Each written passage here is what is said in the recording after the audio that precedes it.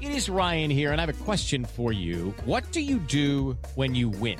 Like, are you a fist pumper, a woo-hooer, a hand clapper, a high fiver? I kind of like the high five, but if you want to hone in on those winning moves, check out Chumba Casino. At ChumbaCasino.com, choose from hundreds of social casino-style games for your chance to redeem serious cash prizes. There are new game releases weekly, plus free daily bonuses. So don't wait. Start having the most fun ever at ChumbaCasino.com. No purchase necessary. VGW Group. Void where prohibited by law. See terms and conditions. 18+.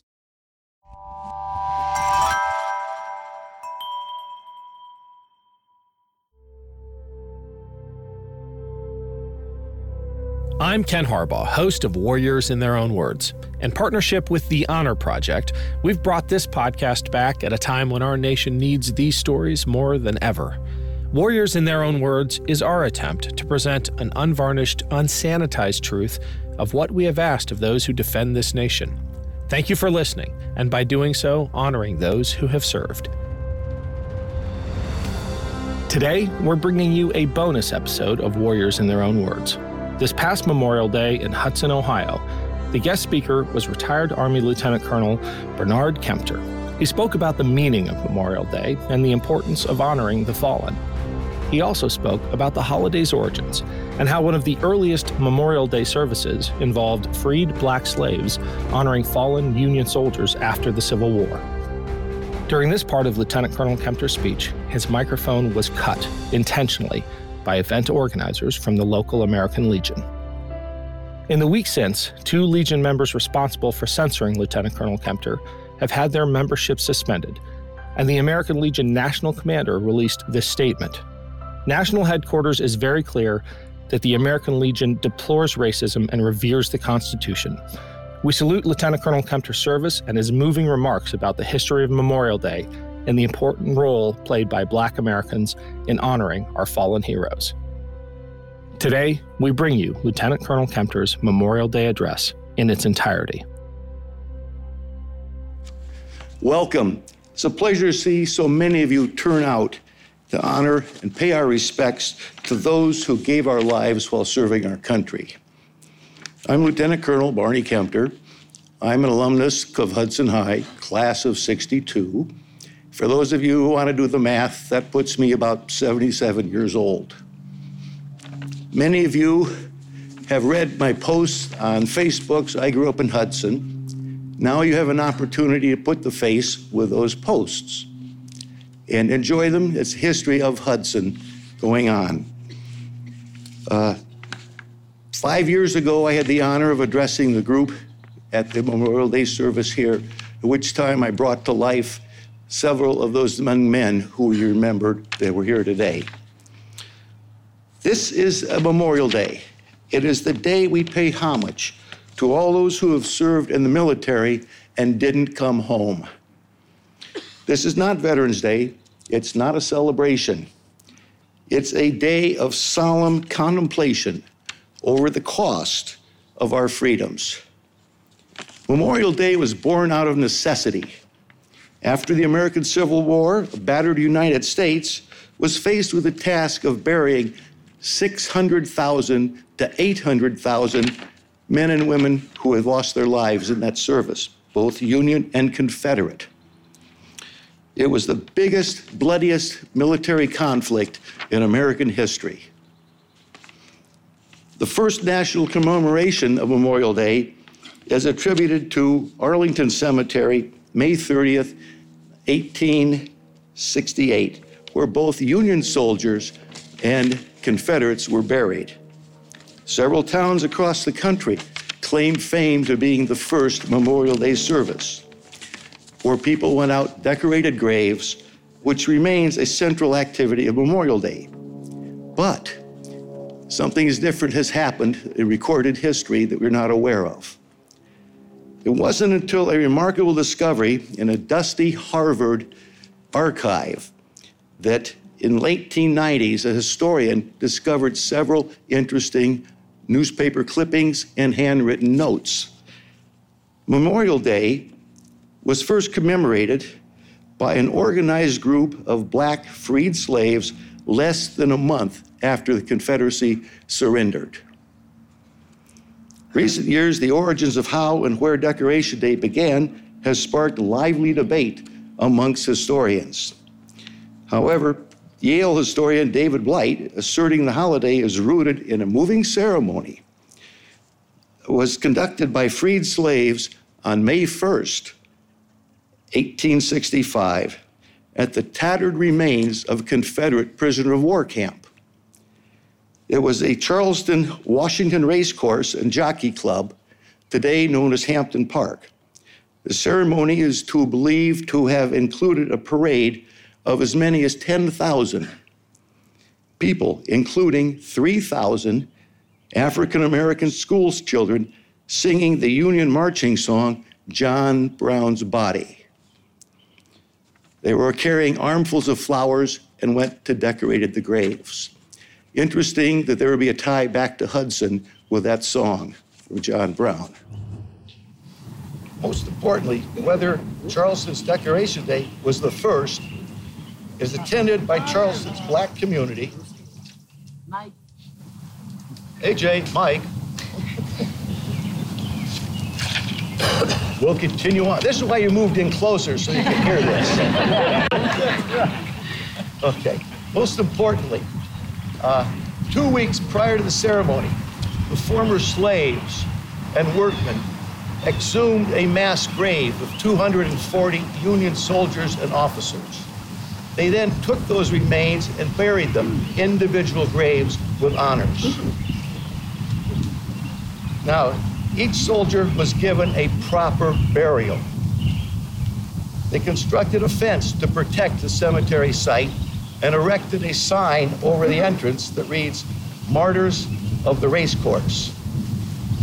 The dead prisoners of war at the racetrack must have seemed especially worthy of the honor that former slaves had in treating their remains, because there was a tie between the slaves at that time and the Union officers and soldiers, because both suffered imprisonment and mistreatment by their captors.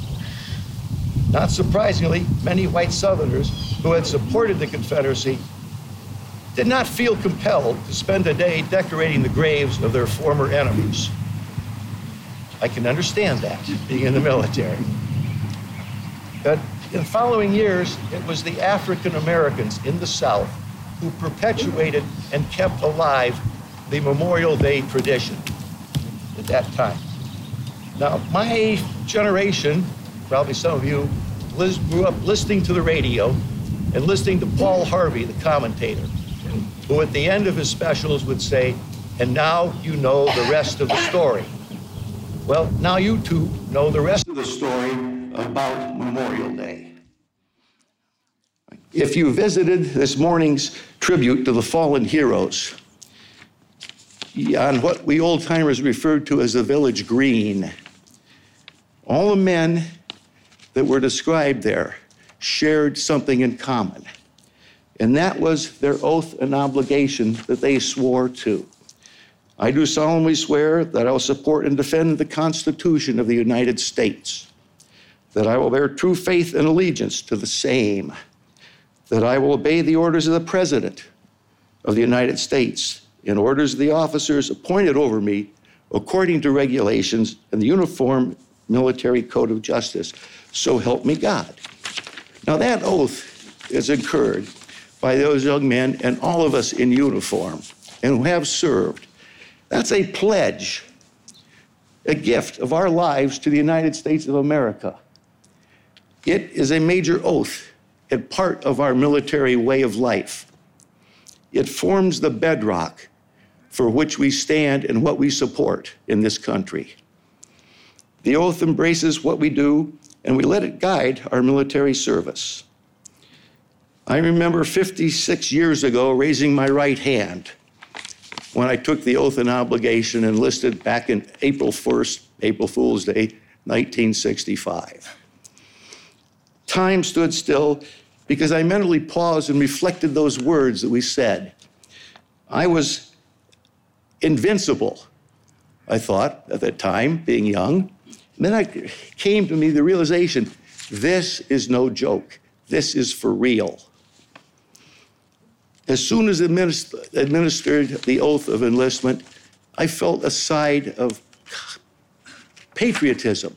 I had joined something bigger than I was. I thought if I would die, I would be defending the framework and the beliefs of the nation. I would do so willingly because I had taken an oath and an obligation. I chose the military. Part of making that official, the oath, was the promise we made to become a part of an elite group of Americans. We made oral commitment so we'd know what our country means to us and what we would do to defend it, its values, and the right to our freedoms. We're here today to pay tribute to those who freely took the oath and ultimately gave their life in defense of our country and way of life. Part of the Memorial Day celebration, traditionally, is a period of silence at 3 o'clock in the afternoon. I invite you to join with me at that time and personally remember the young man whom I personally knew in my youth growing up that answered the country's calling. Marine Corps Second Lieutenant Ronald Davison, Marine Corps First Lieutenant Jerry Gorney, Navy Commander John D. Peace III, Air Force Captain Joseph Rosado, Army Sergeant Armour Wilcox III. And more recently, there were 2 people added to this. They were from Peninsula, and they attended Hudson High School. And they were Army Sergeant Joseph Sabka and Captain Thomas Schaefer. Now, something for those people who have deployed, have gone overseas, away from their families, whether voluntary or involuntary, is the thoughts that run through the soldiers. I am a soldier. I do not choose the time or the place. Convenience is not in my vocabulary. I stand at the ready. When my orders come, I go. I am a soldier. I may not see a child born, a wife, husband, parents, friends. I may never see them again. But willingly and with conviction, I go. I am a soldier. The job that I'm given to do, I will do, even if it costs me my life. I will do it. I am a soldier. A car approaches, a bicycle, a cart. I fix my stare, I hone my senses. I have a short time, but to take action. I show restraint. It's part of my job. I am a soldier. I repair hospitals, schools, homes. I help rebuild smiles for people who I have never met before.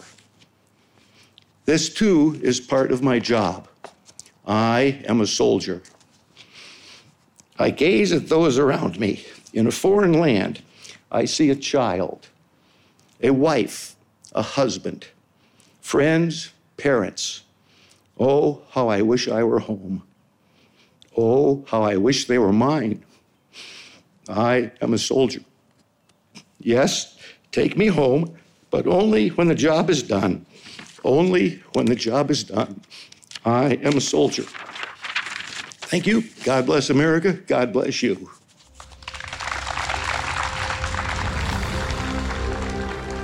Thank you for listening. A full transcript of the Lieutenant Colonel's speech is available in the show notes for this episode. Warriors in Their Own Words is a production of Evergreen Podcasts in partnership with the Honor Project. Our producer is Declan Roars, Bridget Coyne is our production director, and Dave Douglas is our audio engineer. Special thanks to Evergreen executive producers Joan Andrews, Michael DeAloia, and David Moss. I'm Ken Harbaugh, and this is Warriors in Their Own Words.